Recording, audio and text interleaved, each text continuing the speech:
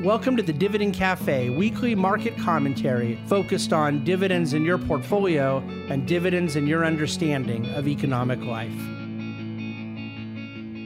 Hello and welcome to today's COVID and Markets, brought to you by the Dividend Cafe podcast. This is David Bahnsen. I'm the managing partner of the Bahnsen Group, and we are coming to you on Wednesday, May the 20th, with all things COVID and all things markets. The Dow was up 370 points today, so basically made back what it had dropped yesterday, leaving us with that roughly 1,000-point gain from Monday. It's still the net move on the week, 3 days through the market trading week.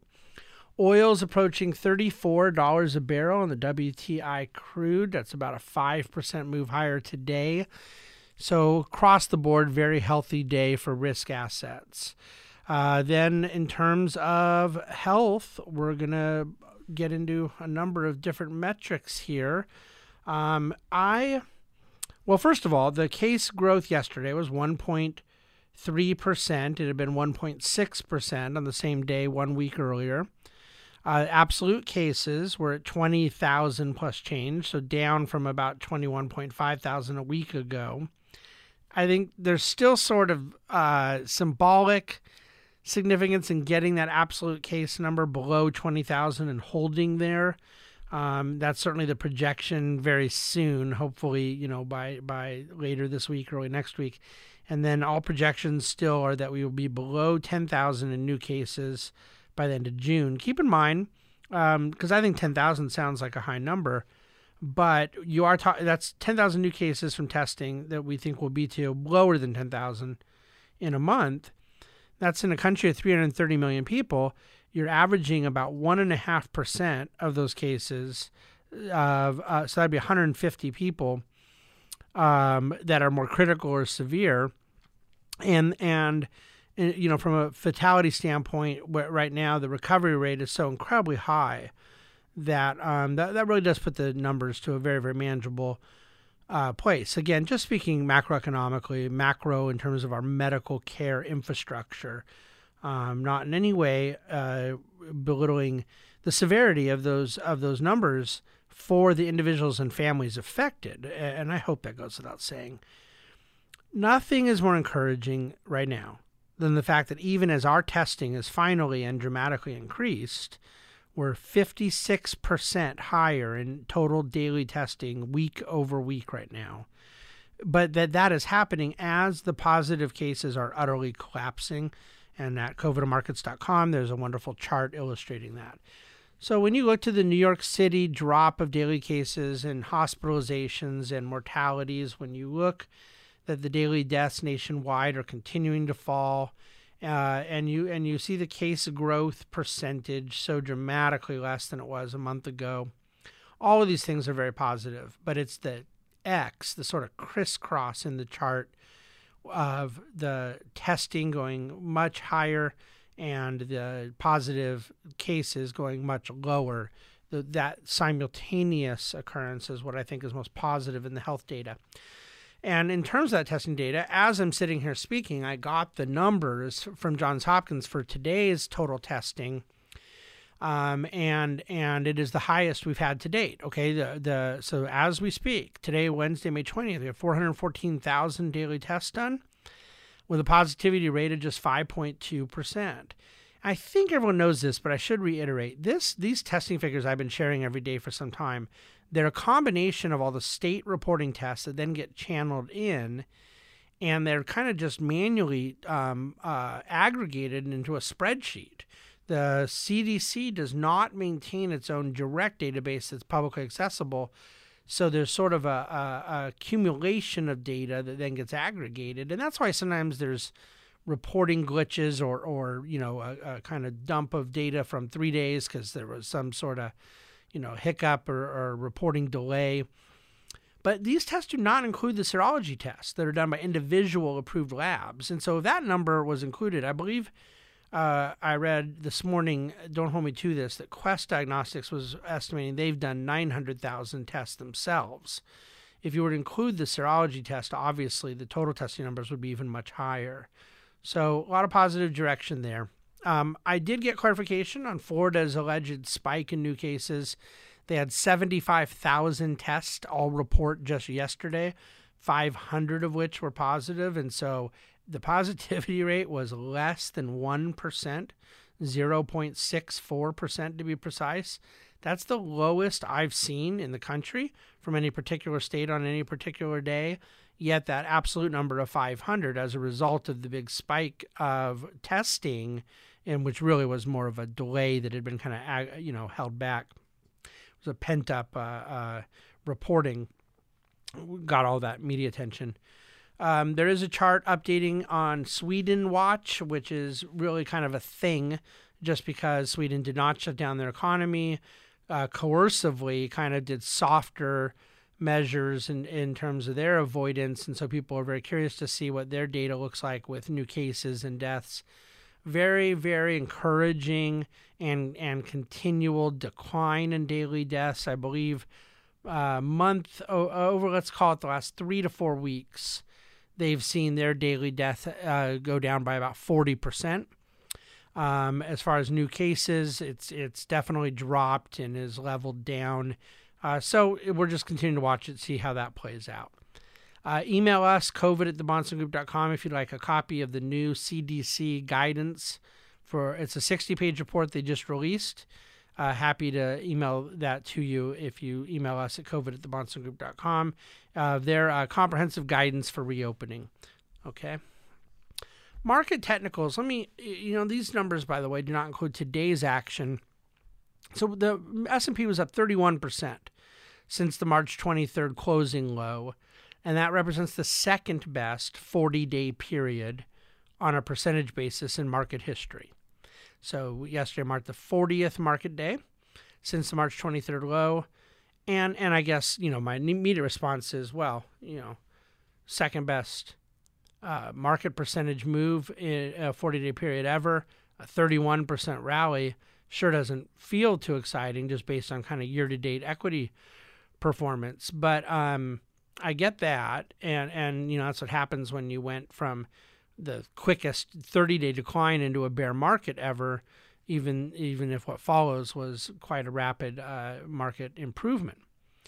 But as the world is awash right now with predictions about what is supposed to happen from here in equities, I just want people to be apprised of what the historical record really is here as far as what markets have done after various past occurrences.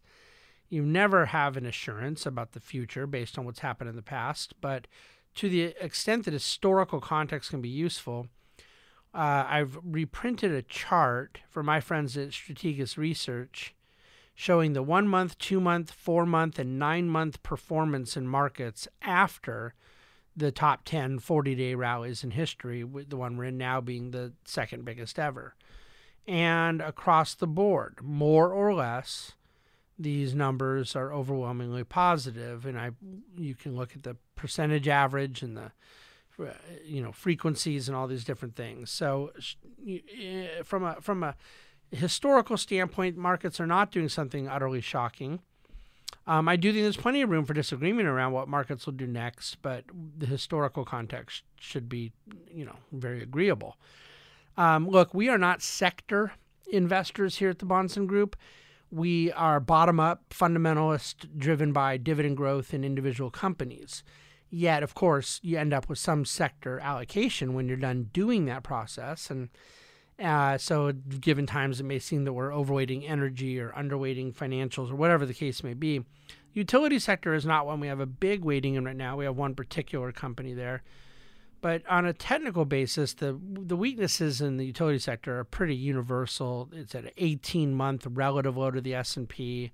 It's had a very stubborn struggle against its own 50-day and 200-day moving averages. And yet I would say fundamentally that the relative yield premium to various stock and bond comparables makes the utility sector potentially attractive, combined with the fact it's reasonably defensive as a sector goes. You would think that in this case, you're seeing fundamentals and technicals argue against each other. Now, the issue is timing the rotation, and that can't be done. Whenever the market might want to rotate into more defensive sectors or lower beta names versus higher beta, non-cyclical, look, I suppose utilities will get their turn at the front of the line, and I have no interest in guessing when that will happen. But I would say that many utility names are setting up for a very nice rally just based on how out of favor the technicals have been and how potentially attractive these fundamentals are. On the public policy front, again, reach out to us if you want a copy. There's a paper I read this morning that really took up the bulk of my research time. It was quite a handful to wrap my arms around, but it was mentally stimulating, from the NBER on the total labor market impact from COVID-19. 3 different economists, all highly regarded in their field. Their estimates are that 58% of the current layoffs will have their jobs come back quite quickly. So obviously you can inversely infer that 42% are at risk of permanent job loss per this report. And then in terms of their kind of macro commentary as to what could improve the jobs picture, they say unemployment benefit levels that exceed worker earnings, policies that subsidize employee retention, occupational licensing restrictions, and regulatory barriers to business formation will all impede reallocation responses to the COVID-19 shock. Email covid@thebahnsengroup.com if you'd like a copy of the full paper. But again, I think it gives a lot of great color around the challenges and potentials within the job market right now. In the oil and energy world, I think most people know this, the natural gas production that we have in this country, largely as a result of shale. A lot of people pointed out, well, why should natty gas be hurting just because oil prices dropped so much and natural gas prices actually have not dropped a bunch? Isn't that production still reasonably profitable when you look at Marcellus and Haynesville and Utica and some of the other great opportunities for natural gas production? But it is 32%. It's a big number of our natural gas production that comes from oil well production. And since those rig counts on the oil well side are declined so substantially, then that's a pretty significant amount of lost production in natty gas. And then in turn, as commodity cycles go, that lost production should lead to higher prices in natural gas. And so that's kind of the process we're seeing. But there's plenty of collateral damage out there in terms of what is happening in the oil side. In housing, weekly mortgage applications for new purchase were only down 1.5% versus a year ago. A year ago when the whole country was not shut down. Purchase volume was down 35% a month ago versus the prior year, but only 1.5% now. And that is just stunning. Recovery in the last month, I suspect largely driven by the very attractive low interest rates. New purchase applications were up 6% this week versus the prior week. And all but virtually all of the pickup in mortgage apps is for conforming loan product, so government-sponsored Fannie Freddie type loans that are under $510,000 in loan size. Major appetite for that loan product. Straight government loan apps like FHA and the VA, they're actually up right now for new purchases versus where they were a year ago.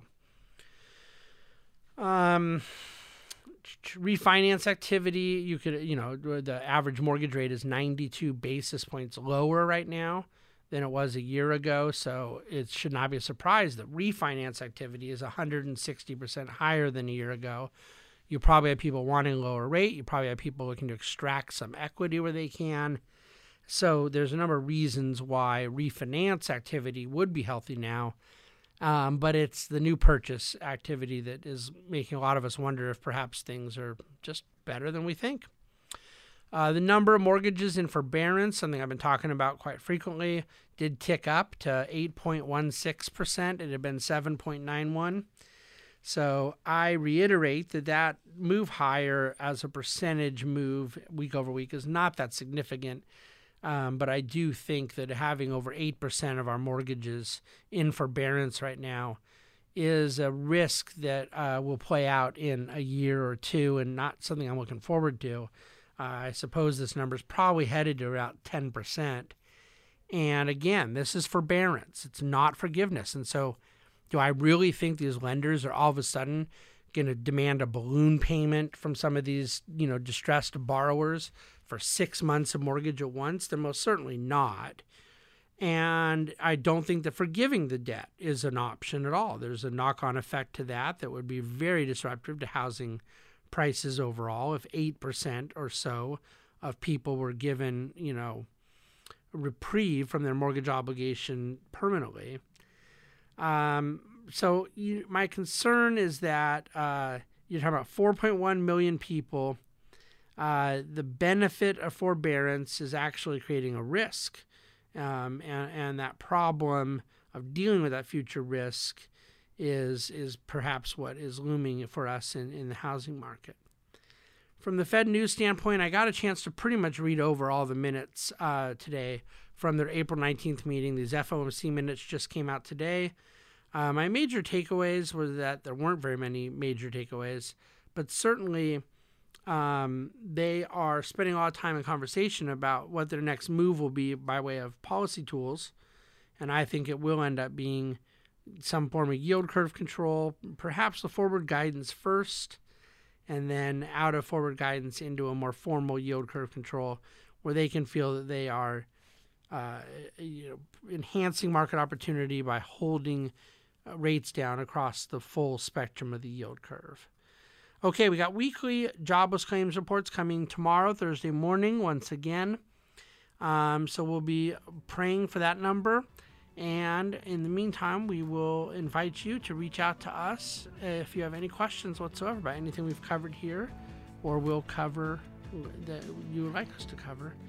Please give us a nice little review at Dividend Cafe, your preferred podcast player. In the meantime, reach out with questions, and thank you for listening to Coveted Markets.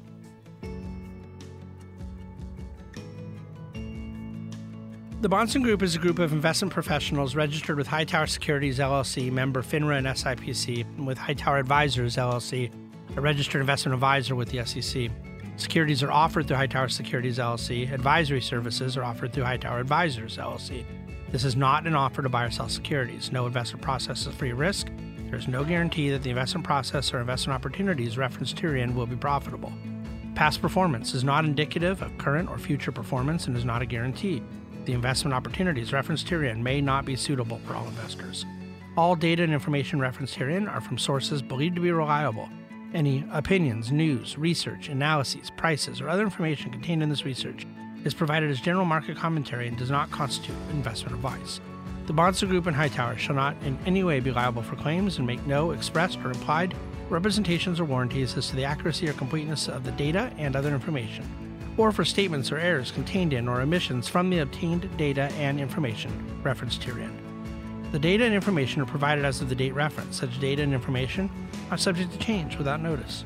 This document was created for informational purposes only. The opinions expressed are solely those of the Bahnsen Group and do not represent those of Hightower Advisors, LLC, or any of its affiliates. Hightower Advisors do not provide tax or legal advice. This material was not intended or written to be used or presented to any entity as tax advice or tax information.